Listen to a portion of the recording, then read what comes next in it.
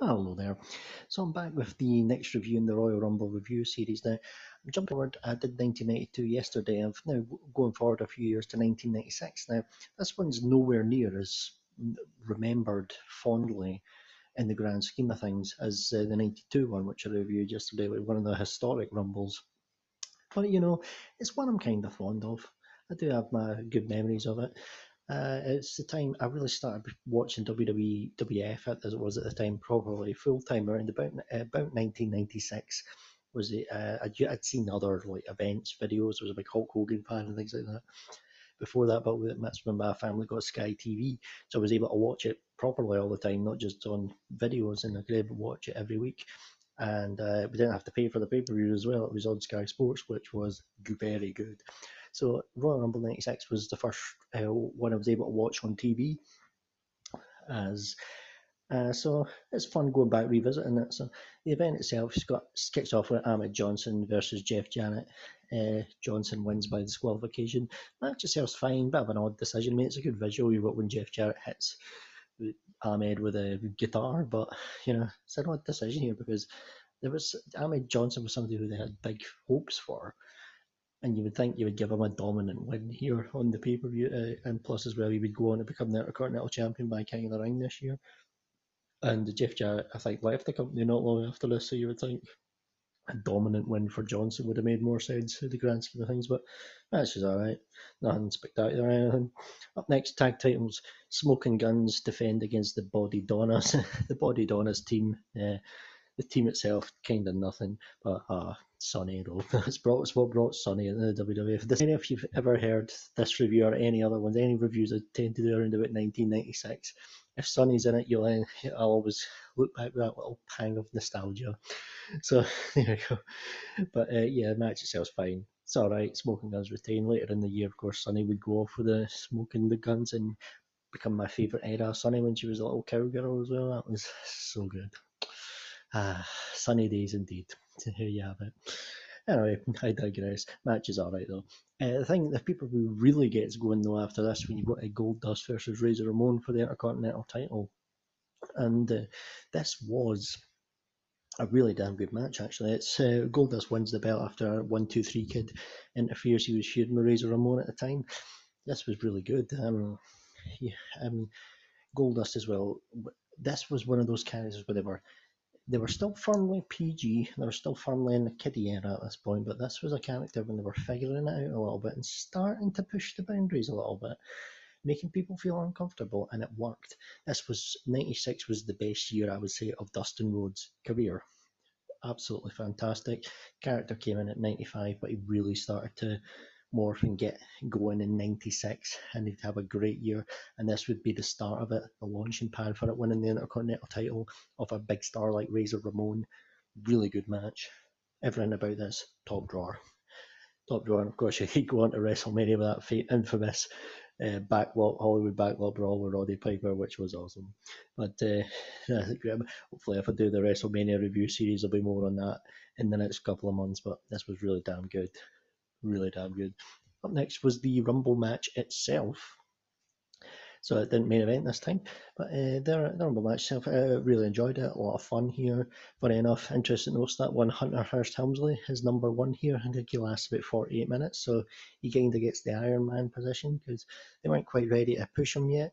And of course, they made him eat shit as well after the curtain call thing a few months after this in '96. But good stuff here.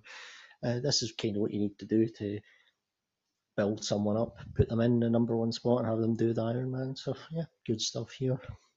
One of the other things that's really noticeable here, I'm not sure if this was his full debut or not. I can't quite remember, but Vader in this match, fantastic, made a real impact. First time I ever remember seeing him. Definitely made a real impact here. And as Vader and Yokozuna were both in Camp Cornette, but they start fighting during the match, and Jim Cornette's beside himself. Of course, Shawn Michaels comes in, eliminates both of them, which was a great moment as well. And then Vader goes ape shit, comes back in and eliminates everyone. But the rules were different then because he actually does throw Shawn Michaels over the top rope and quite a few other people, but these eliminations didn't count because he'd already been eliminated. Although in future years, people would get eliminated by folk who have been eliminated before. So, well, whatever. It is what it is. But Vader made a real a real impact here. So 96 was a strong year for Vader, but I've touched on it before in previous past reviews, especially at SummerSlam. Dropped the ball a bit on that guy. Ah, well. Anyway, this year, anyway, Shawn Michaels wins. Finish is really good. Diesel's eliminated. I think it's Karma, and then has his back down, but then Sweet Chin Music over the top rope. Shawn wins. Diesel comes back in, puts his hand up as if he's about to beat Shawn Michaels up, but then he opens up for the high five because there were still two dudes with attitude, I think they were called then. Good stuff. So Shawn wins his second Royal Rumble in a row. And he's on his way to his crowning moment with Bret Hart at WrestleMania 12. So there you go. Fun Rumble. I enjoyed it. It doesn't get the love that the 92 one does, for example, but it was fun. I enjoyed it. Doesn't have the historical significance, but I enjoyed it nonetheless. And anyway, the main event here was also really damn good. Bret Hart versus Undertaker for the WWF title. Bret Hart defending the belt against Undertaker here. Excellent match, really enjoyable. Not quite as good as what they would go on to have an absolute classic at SummerSlam 97. I'm still possibly putting that as the best SummerSlam main event ever, to be honest. But this was great here. Really excellent match. Undertaker tombstones Bret, but Diesel pulls the referee out before he can make the count, so Bret gets disqualified but keeps the title. This was really good. And this is one of those ones where the DQ finish honestly worked really well. It set up a lot. I know people would piss and moan about it nowadays, but this actually worked really well. It set the table perfectly for Undertaker Diesel, because Diesel was upset Undertaker was getting the title shot after Diesel lost the belt at Survivor Series 95. He believes it should have been him. So there you go, and eventually we get off to Undertaker Diesel at WrestleMania 12, which was pretty awesome. Let's be real. So all in all, big thumbs up for the show. I believe this is on the free tier of the network at the moment. I did notice that on here. I just watched sort of an edited highlights thing of it. You can go back and watch it the free tier. Worth a watch especially if you've never seen it. It's fun little go back. I did enjoy going back to it. So I was kind of had a little fondness for it, a little bit of childhood nostalgia for it, and I enjoyed it. So it was good. Yeah, 96 was quite a year. You've noticed as well in my throwback reviews quite often, I'll go back to 96 quite a lot, and I'll talk about it quite glowingly. And funny enough, it wasn't a great year for business. I mean, the attendance for this was less than 10,000, and apparently this was one of the buy rate was pretty poor for this. So, but WWF, I've never really seen WWF in 1995, and people hate on it, and I don't really want to go back and watch it, to be honest. It sounds pretty shit, and any highlights I ever see sounds pretty shit. But 96 was a year that I actually enjoyed quite a bit, and it is. And even, you talk about nostalgia goggles, even when I go back, it has its flaws, but I do enjoy it though when I go back and watch it. But they weren't quite getting to where they needed to be, but the wheels started to turn before what we would get in 97 would really be when they'd really get it. But 96 was an important year, a stabilising year nonetheless for the company. And there you have it.